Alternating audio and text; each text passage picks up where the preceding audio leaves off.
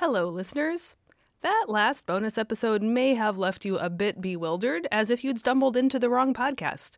But you are in the right place after all. I'm hoping with these bonus episodes to whet your appetite for my novel, A-Tumblin' Down, the story of a Lutheran pastor's family in upstate New York in the late 1980s. I know, you're wondering, where on earth did Sarah get the idea for that from? Well, I'm glad to say that while the setting is drawn from life, the plot is not. Real life should never be as dramatic or painful as a novel, though all too often it is. Anyway, in the last bonus episode, you met Kitty, 11-year-old daughter of the family. In today's episode, you'll meet Donald, the pastor, as he wrestles in memory with his revivalist preacher grandfather. Coming up on future bonus episodes, you'll meet Carmichael, his wife, and Saul and Asher, their two little boys. If you like what you hear, I hope you'll join the serial subscription I'm offering over the summer. You get all 18 chapters of the novel in installments over 18 weeks sent to your email every day, Monday through Friday, plus several chances to get together for a video chat with me and all the other readers to discuss the story, with even more great perks beyond that. Just pop over to sarahhinlickywilson.com/store and subscribe. And now, on with the show. Donald rose with the sun, whatever the time of year. At the summer solstice, that meant 4:45, and by Christmas, nearly 7. Late August was a comfortable sort of time, with a reasonable wake-up call of 6 o'clock. He made his own coffee. Carmichael scoffed at the swill, as she called it, that fueled him, and would not suffer her own coffee, brewed from beans dutifully toted northwards by her discriminating city parents, or purchased at no small expense from the Shibboleth Co-op, to be wasted on his taste buds. He was amused by her snobbery, and made a point of smacking his lips on his ditch water, another term of disapprobation, whenever she saw him drink it. On this particular morning, the pleasure of sunrise, coffee, and quiet vanished the moment Donald flipped open his pastoral agenda to find the next Sunday's lessons. He should have seen it coming. It's not like he hadn't come across it before. Donald was on his 4th trip through the 3-year lectionary, a curiosity that remained unfathomable to his assorted cousins and uncles, for whom there was no preaching but expository preaching, straight through one book of the Bible at a time, one verse at a time. Donald had in fact always taken wary note of this particular Sunday, the 14th after Pentecost in Year B, for its distinction of featuring the one and only passage from the book of Joshua in the whole cycle.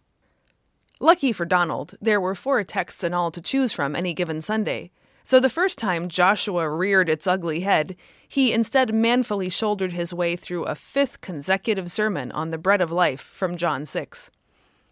3 years later, he tackled the almost as impossible text on husbands and wives from Ephesians 5, impossible for 1982 anyway, or whichever year that was. Another spin of the cycle brought him to Psalm 34. Only gradually had Donald realized that his fellow Lutheran pastors never preached on the Psalms, however dutifully they forced their congregations to chant through one each and every week. Donald remembered his own childhood pastor giving 3 solid years to the Psalms, 1 per week, except for Psalm 119, which got a few extra Sundays. So now, the only passage for the 14th Sunday after Pentecost that Donald had not yet preached on was this very one from Joshua chapter 24. In all honesty, he could recycle a previous sermon on a different lesson and get away with it. He'd been at Mount Moriah only 3 years, and its members had never heard the other sermons. But Donald's relentless conscience told him he couldn't put it off forever. Anyway, just the sight of the Joshua lesson set in motion the same old argument in his head, and he was powerless to stop it. He watched it unspool in his mind like a film strip. "Choose this day whom you will serve." Joshua issued the charge to the Israelites on their way into the promised land, and the Israelites, in turn, chose the Lord. Simple enough. That was the crux, the foundation, the fountainhead of everything Donald's grandfather had believed. Wilkinson Abney, preacher, evangelist, revivalist, convictor of sinners, uplifter of penitents. He was terribly tall, with huge, rangy bones nearly poking out of his joints, whiskers like Lincoln's, but white. He was powerful and gentle at the same time. As a child, Donald never feared him, but admired him desperately. He knew by the time he was 6 years old that he would grow up to be a preacher too. Grandfather Abney detected the call early on, which made him all the more gentle and loving toward the boy. Even then, Donald had perceived that some of his grandfather's affection served a double purpose, directing barbed arrows at the heart of Grandfather Abney's son, Donald's father. Jimmy Abney grew up with religion but, as far as Donald could tell, got bored with it. He didn't hate it. He didn't tell stories about crazy clergy, hypocritical moralists, or shocking extortions. He just got his lifetime dose of religion a little too soon, and spent the rest of his life patiently making good money as a general contractor. Donald's mother Dot grew up among poor and disorderly folks, for whom church was the one slender tether holding them back from total dissolution. Jimmy rescued her from all that, and honored his wedded wife like a princess. She took Donald and his 2 siblings to church most Sundays because her in-laws expected her to. Jimmy brooked no objection, and attended with the rest of the family rotely on holidays. But in a family like the Abneys, Jimmy's disengagement was practically to trumpet unbelief. Donald knew his father had shrugged off his father easily, but Grandfather Abney still sat enthroned in Donald's heart. And this was the one who had said, time and again, "Choose this day whom you will serve." "I have chosen, Grandfather." "Have you handed it all over, Donald? Is it all truly laid down before the Lord? What are you holding back? In what corner of your heart have you not chosen? Think, grandson, before the time runs out for thinking." The Donald of the present hour sighed. He knew his line in the liturgy. He couldn't turn the argument away, not even in his imagination. He couldn't submit to it either. "Grandfather, it doesn't matter that I choose God. It matters that God chose me." "Is that so?" rejoined Grandfather Abney. He rose up to his full height in Donald's imagination, the ratio the same as in childhood. The man stood 11 feet tall. "Does not Joshua command the Israelites to choose? Are those not his very words? Is Joshua not chosen a model and exemplar for all the Israelites? And yet you will not choose. Woe to him who evades the choice."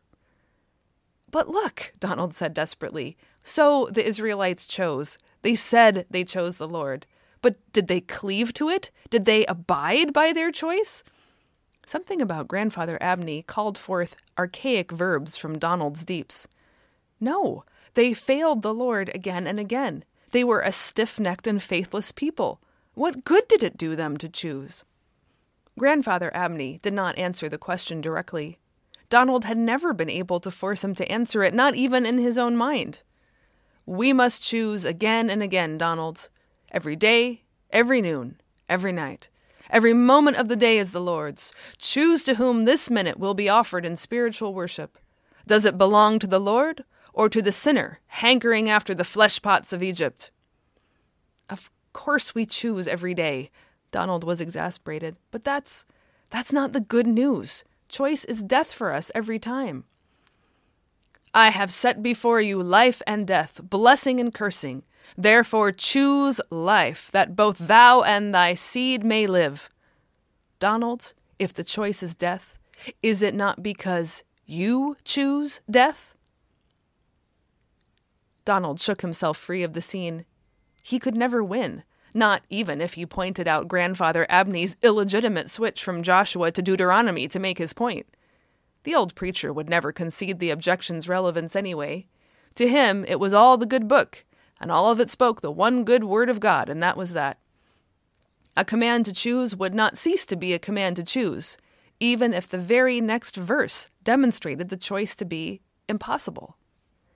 The irony of the thing was that Donald actually had made a choice, and not a small one, a choice made with eyes wide open, to which he cleaved like a lifeline. Donald, Jimmy, and Wilkinson Abney all came of age in a branch of the holiness movement that had chosen, in addition to the Lord, to be separated from another branch of holiness, whose specialty, to hear it told, was unholiness. This much and no more Donald had gleaned from his grandfather's passing remarks.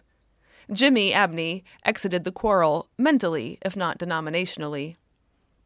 Donald Abney remained within the fold in his youth, and after finishing college, he doubled up on Bible school and ministry at a sister congregation, thereby pleasing one, but not both, of his forefathers. During his third year of Bible school, sitting in a quiet corner of the small library, inhaling the sweet scent of mildew, Donald glanced up from his Greek homework and espied the Journal of John Wesley. He tugged it off the shelf and, paging through, came across the passage where Wesley described his conversion, how his heart had been strangely warmed. The anecdote was famous enough, a favorite retold from the pulpits of Donald's youth. But in reading Wesley's own account, Donald was surprised to discover that what warmed his heart was not Scripture, but Martin Luther, his preface to Romans, to be exact. Luther, that distant hero of old who got the ball of restoration rolling, but failed to see it through. What a curious collision of worlds. Donald followed the trail through the library till he located a shelf-long sequence of volumes, half in ruby red, half in sherbet pastels. He tracked down the heartwarming preface and settled back in his chair to read, but promptly found himself unsettled. Luther rang familiar notes when he praised faith as a living, busy, active, mighty thing, but then undermined his case just a page later with the assertion that, as no one can give himself faith, neither can he take away his own unbelief. But was that not the very point of prayer and worship and discipleship? To generate and build up and secure one's own faith? To annihilate the whispers of unbelief and quite possibly the unbelievers? That was the very stuff of salvation. What game was Luther playing at? With 55 volumes at hand, Donald did not lack for answers. He all but abandoned his Greek in the weeks ahead. By the end of his unauthorized binge, he discovered God's choice, a choice that lay beyond the vicissitudes of Donald's own slippery, insubstantial choices. Before the year was out, Donald chose to align himself with a tradition where his own choices were no longer of cosmic consequence, and to enroll in one of its seminaries. If Grandfather Abney was neither heartbroken nor suspicious, it was only because he was dissonantly confident that Donald would see the error of his ways and return home where he belonged. Choices for God were subject to constant scrutiny. Choices for church, by contrast, were supposed to be easy and absolute. Carmichael slipped into the sunny office facing out over the saddle between the hills. "Morning," she said brightly, rubbing Donald's shoulders and setting her chin atop his head and its thinning, mousy blonde hair. "Working?" "Arguing," said Donald, same as always. "What over?" She peered down at his yellow legal pad, the scriptural citation written boldly, even a little angrily at the top. "Joshua? Really? In a sermon?" Donald nodded. "Can't you just skip it? There's 3 others to choose from." The lightness with which she said it was salve to Donald, but only to treat the symptoms, not to cure the root cause. It was all so easy for her. She'd grown up religionless, then fallen into faith like she fell into love with Donald, and nearly at the same time. The chasms between faith and understanding that threatened to swallow Donald whole were just wrinkles in the linen to her, natural to the subject, useless to try to eliminate, part of the charm. "It's in the lectionary," Donald said, feeling stubborn and stupid. "It's canonical scripture. I've always skipped it before. I can't in good conscience do it again." "I'll leave you to it then," and she kissed the top of his head. Once she was gone, he looked back at the scrawl on the page. His handwriting was atrocious, and he had never learned to type. The clacking of typewriter keys annoyed him. But illegibility posed no problem. His procedure was to write up notes on the lesson, organize an outline for his thoughts, internalize it, and finally preach the message without either paper in front of him or absolute certainty of what he was going to say. He found that his sermons came out dead, lifeless, and unconvincing if he did otherwise. The parishioners of Mount Moriah had not realized that about him at first. When they did, they were shocked. A pastor was supposed to come equipped with a manuscript. A Lutheran pastor, anyway. Donald grew up with preachers who would no more bring a manuscript into the pulpit than a feather boa. Eventually, the congregation became accustomed to its eccentric pastor, though Donald was pretty sure that no one heard a word from the pulpit during the first 6 months of his pastorate. They'd spent the whole time worrying he'd forget what he had to say. Commander of his own mind again, Donald flipped open his well-thumbed Revised Standard Version, another shock to his clan that he had abandoned the King James and even dared to say it contained errors, as if God Almighty could make mistakes. He laid one index finger on the agenda's listed range of verses, and another on the corresponding page of the Bible. What fresh hell is this? Donald's gut spoke ahead of the emendations of his brain. The appointed reading cut short just after Israel's pious poppycock, deleting from the record Joshua's sarcastic rejoinder, "You cannot serve the Lord." Improbably and unbelievably, the Lutherans were in cahoots with the revivalists. Donald settled down to his sermon with a passion, if not quite a message, that would have made his grandfather proud. Dying to know what becomes of the Abney family? Then head on over to sarahhenlickewilson.com/store and subscribe. And before long, you'll hear a discussion between me and Dad about this novel and the strange eruption within it of our old nemesis, the Book of Joshua.